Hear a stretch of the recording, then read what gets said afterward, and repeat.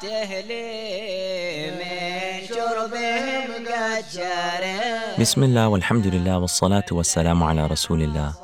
They say just as our bodies need nourishment to survive, our souls need to be nourished as well. But the question is, how often do we feed our souls? Welcome to Soul Food, a podcast about spiritual refinement. My name is Amjad Tarsin, and I invite you to embark with me on this journey inward to work on our souls. Assalamu alaikum, and welcome to episode 20 of Soul Food, titled Prison. In this episode, we're going to talk about feeling intimacy in deprivation. We'll talk about the three aspects of imprisonment in the world. And finally, we'll talk about being owned by one's beloved. So we're continuing to look at Sheikh Abu Bakr bin Salim's book, Miftah al-Sara'ir, The Key to Inner Secrets. And in this section, he continues talking about something that's related to contentment, which we talked about in the previous episode, and related to being with Allah subhanahu wa ta'ala in all of your states. So he then says, may Allah be well pleased with him, know that this abode, this dunya, the life that we're in, is a place of troubles. So be not surprised that it contains troubles. So it is an abode that its very nature is that it's a place of tests and difficulties and troubles. So don't be surprised if that's what you find. Rest in it is rare and only attained by people of spiritual experience and pure inner secrets who witness Allah's beauty in everything. So the people of Allah subhanahu wa ta'ala, those who witness His beauty in everything, they're the ones who have a truly good life. They're the ones who have access to rest and serenity and peace, even in the abode of this world. And Allah subhanahu wa ta'ala says in the Quran, مَنْ عَمِلَ صَالِحًا مِنْ ذَكَرٍ أَوْ أُنْثَى وَهُوَ مُؤْمِنٌ فَلَنُحْيِيَنَّهُ حَيَاةً طَيِّبَةً وَلَنَجْزِيَنَّهُمْ أَجْرَهُمْ بِأَحْسَنِ مَا كَانُوا يَعْمَلُونَ.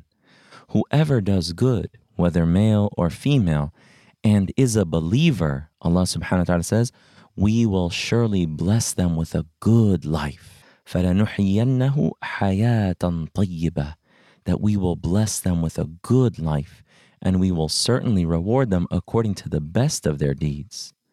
So they have the same experience in the situations where they are given by Allah subhanahu wa ta'ala as they do when they experience deprivation. So when Allah subhanahu wa ta'ala gives you something that you want, or you don't attain something that you want, for people who witness Allah's beauty in everything, they have the same experience in both of those situations, because their love and their focus is on the giver and the depriver, which is Allah subhanahu wa ta'ala, not on what they were given or what they were deprived of, but the one who gives and the one who deprives subhanahu wa ta'ala.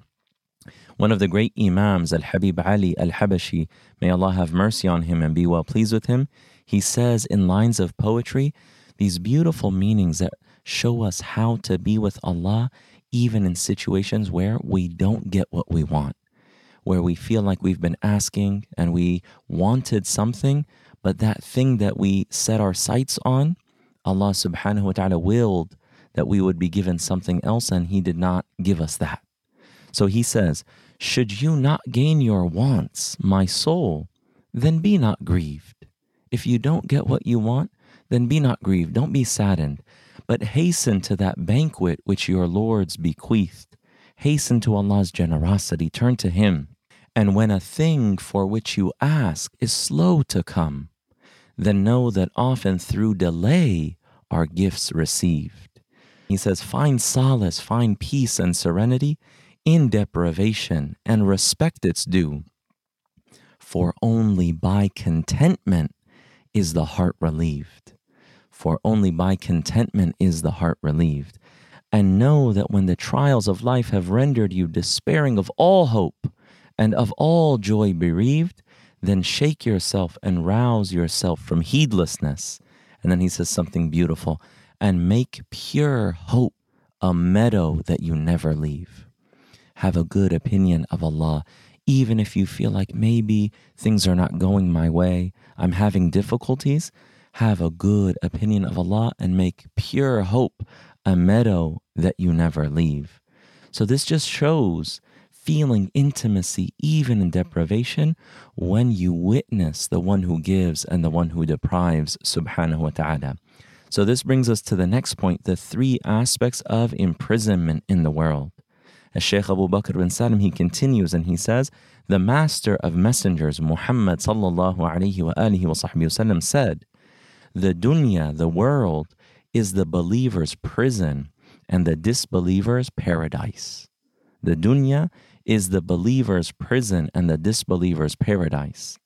This applies to every believer, though whoever is granted a degree above Iman, this is the mu'min, whoever goes beyond the level of Iman into the levels of Ihsan, and he tastes spiritual experience and he experiences comfort. So the believer experiences this world like a prison, but the one who witnesses Allah's beauty in everything goes beyond that. So he continues, as Shaykh Abu Bakr bin Salim, and he says the Prophet ﷺ's statement that the dunya is the believer's prison is from three aspects. The first is that the dunya contains exhaustion and constriction such that one does not find comfort in it. So it has these difficulties such that it feels like a prison and there's constriction in the dunya. So that's the first. The second aspect is that the kings of the world, when they become angry with someone, they punish them with imprisonment.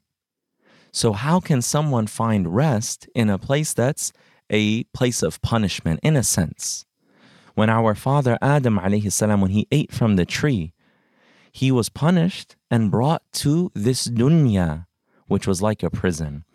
And it's as if Allah subhanahu wa ta'ala is saying, if you obey me, then I will let you out and you will return to the abode of blessings and bliss. But if after that mistake that was made, you still don't obey Allah, then there's another place that's even worse than this dunya. And we ask Allah subhanahu wa ta'ala protection from that. So this is the second aspect of meaning that the dunya is the believer's prison. So then the third aspect that Shaykh Abu Bakr bin Salim mentions is, and it's really beautiful, and I want us to really contemplate this. He says that the entire world cannot contain any of Allah's gifts that He bestows upon His believing servants in the world. That the dunya cannot contain the spiritual gifts and the rewards that Allah subhanahu wa ta'ala has prepared for the believers.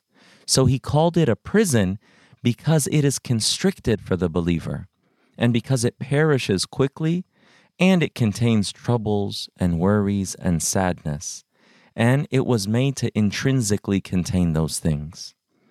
So Allah subhanahu wa ta'ala, He gives you things in your heart that you experience of nearness, of intimacy, of the sweetness of Iman, of honor, of elevation, of witnessing His beauty and His majesty and His perfection subhanahu wa ta'ala, that the entire dunya cannot contain. Nothing in the world compares to those things. So that's the third aspect of the dunya being like a sijn, being a place that's a prison, because it's constricted and it cannot contain the beauty and the exaltedness of what Allah subhanahu wa ta'ala places in the hearts of the believers. And those who are brought closest to Allah, when they taste some of the sweetness of what Allah has given them, they ask to experience more of it immediately. So when they taste the sweetness of nearness to Allah, they ask Allah subhanahu wa ta'ala for more. And Prophet Musa alayhi salam, when he tasted the sweetness of speaking directly with Allah subhanahu wa ta'ala and being addressed by Allah, the glorious and majestic, he couldn't bear to wait for the hereafter to see Allah subhanahu wa ta'ala. So he said, "Oh Allah, allow me to look upon you." And Allah subhanahu wa ta'ala said, "You will not see me, lan tarani. You will not see me. But look at this mountain, and if you're able to look and continue to gaze upon it, then you will see me." And then the mountain was crushed asunder from the majesty of Allah subhanahu wa ta'ala. But in the akhirah, there will come a time in the next life when you will be able to see me. It's as if Allah subhanahu wa ta'ala is telling him that. So the yearning to see Allah subhanahu wa ta'ala made him want even more, but that couldn't be experienced in the dunya. The only one in all of creation to be able to see Allah subhanahu wa ta'ala and who was granted that vision was the Prophet Muhammad sallallahu alayhi wa alihi wa sahbihi wasallam. And Muhammad sallallahu alayhi wa sallam, when he went on the Isra and Mi'raj, the night journey and heavenly ascent, who was it that he kept passing by and going back and forth between this prophet and Allah subhanahu wa ta'ala? It was Prophet Musa. So it was as if Allah subhanahu wa ta'ala was consoling Prophet Musa and saying, even though you were not granted that vision of me just yet, I will let you see the one who saw me.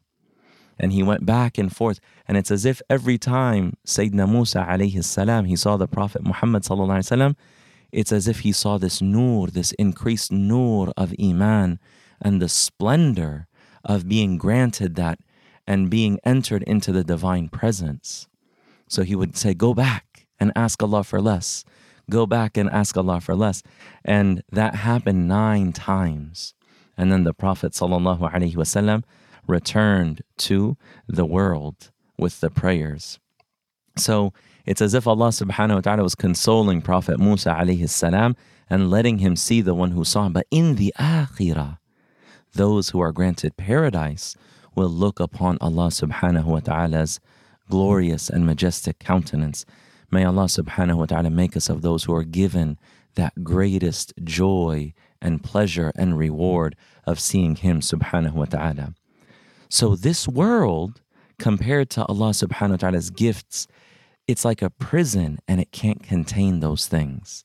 So that's one of the meanings that the dunya is a prison for the believer.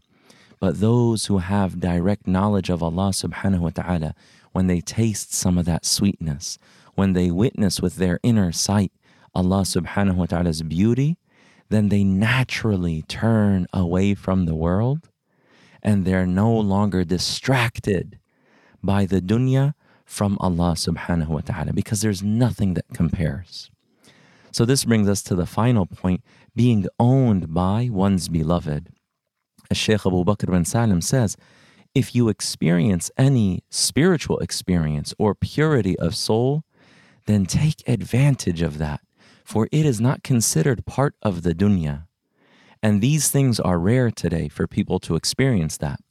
The inner sights have dimmed, the veils have thickened, the support has lessened, and heedlessness has continued through depending on other than Allah and through loving the world and turning to other than Allah subhanahu wa ta'ala. So he's saying here, if Allah opens your heart to tasting the sweetness of this deen, and this is available to us especially in these blessed nights, that we are exposing ourselves to Allah subhanahu wa ta'ala's sweet breezes of mercy and blessings that pollinate the hearts. That if you do experience that sweetness, you have to cultivate that. You have to protect that gift and take advantage of it. And it's as if Allah subhanahu wa ta'ala has sent us an invitation when we experience that. It's not from the dunya, and it's more valuable than the dunya and all it contains, especially in times where the vast majority of people have turned away from Allah subhanahu wa ta'ala and are veiled, as Shaykh Abu Bakr bin Salim mentions. So then he says something profound. Anyone who loves something other than Allah and the next life, he is that thing's servant because he is veiled. Allah dislikes for His servant to be a servant of another. Therefore, make your love solely for Allah the Exalted and His Messenger sallallahu alaihi wasallam. When you love something other than Allah, it's as if you willingly sell yourself into servitude of that thing that you love and you're owned by it. But you were created for Allah subhanahu wa ta'ala. And He honored you by making you His servant. So don't ever settle for less. There is nothing in the dunya that is worth that. You were created for something more. Your freedom is in serving Allah subhanahu wa ta'ala. So then Shaykh Abu Bakr bin Salim ends this section by saying, "O Allah, awaken us from our heedlessness, illuminate our inner sights, and eliminate our veils so that we do not fear, hope, or love anyone other than you. Grant us reassurance through remembrance of you, and grant us pleasure in it that exceeds all other pleasures, pleasures in the remembrance of Allah that exceeds all other pleasures, and make us thankful for your blessings and fearful of your wrath. Honor us and do not harm us. Empty our hearts of everything other than you. Prepare them for your support and gifts, and give us comfort from the troubles of this world." A beautiful, comprehensive dua. Ameen ya Rabbil Alameen. May we all be included in the dua of this great Imam. So this brings us to the call to action. Think about a time when you wanted something, a job, a spouse, anything, and it didn't work out. Look back and see how in that deprivation, not being given that thing, Allah subhanahu wa ta'ala protected you and opened up many other doors for you and gave you beyond what you could have imagined or asked for, or saved you from some great harm that you couldn't have anticipated. Just think about that moment and see the blessing of deprivation. And when you reflect on that, you begin to realize some of Allah subhanahu wa ta'ala's care for you and the gifts that He gives you, so that you increase in gratitude and you increase in love of Him subhanahu wa ta'ala. We ask Allah for tawfiq, and that He makes us people who witness His beauty in all of our states and are granted the highest levels of nearness. Wa sallallahu ta'ala ala Sayyidina Muhammad wa ala alihi wa sahbihi wa sallam, walhamdulillahi rabbil alameen. Thank you for listening to Soul Food.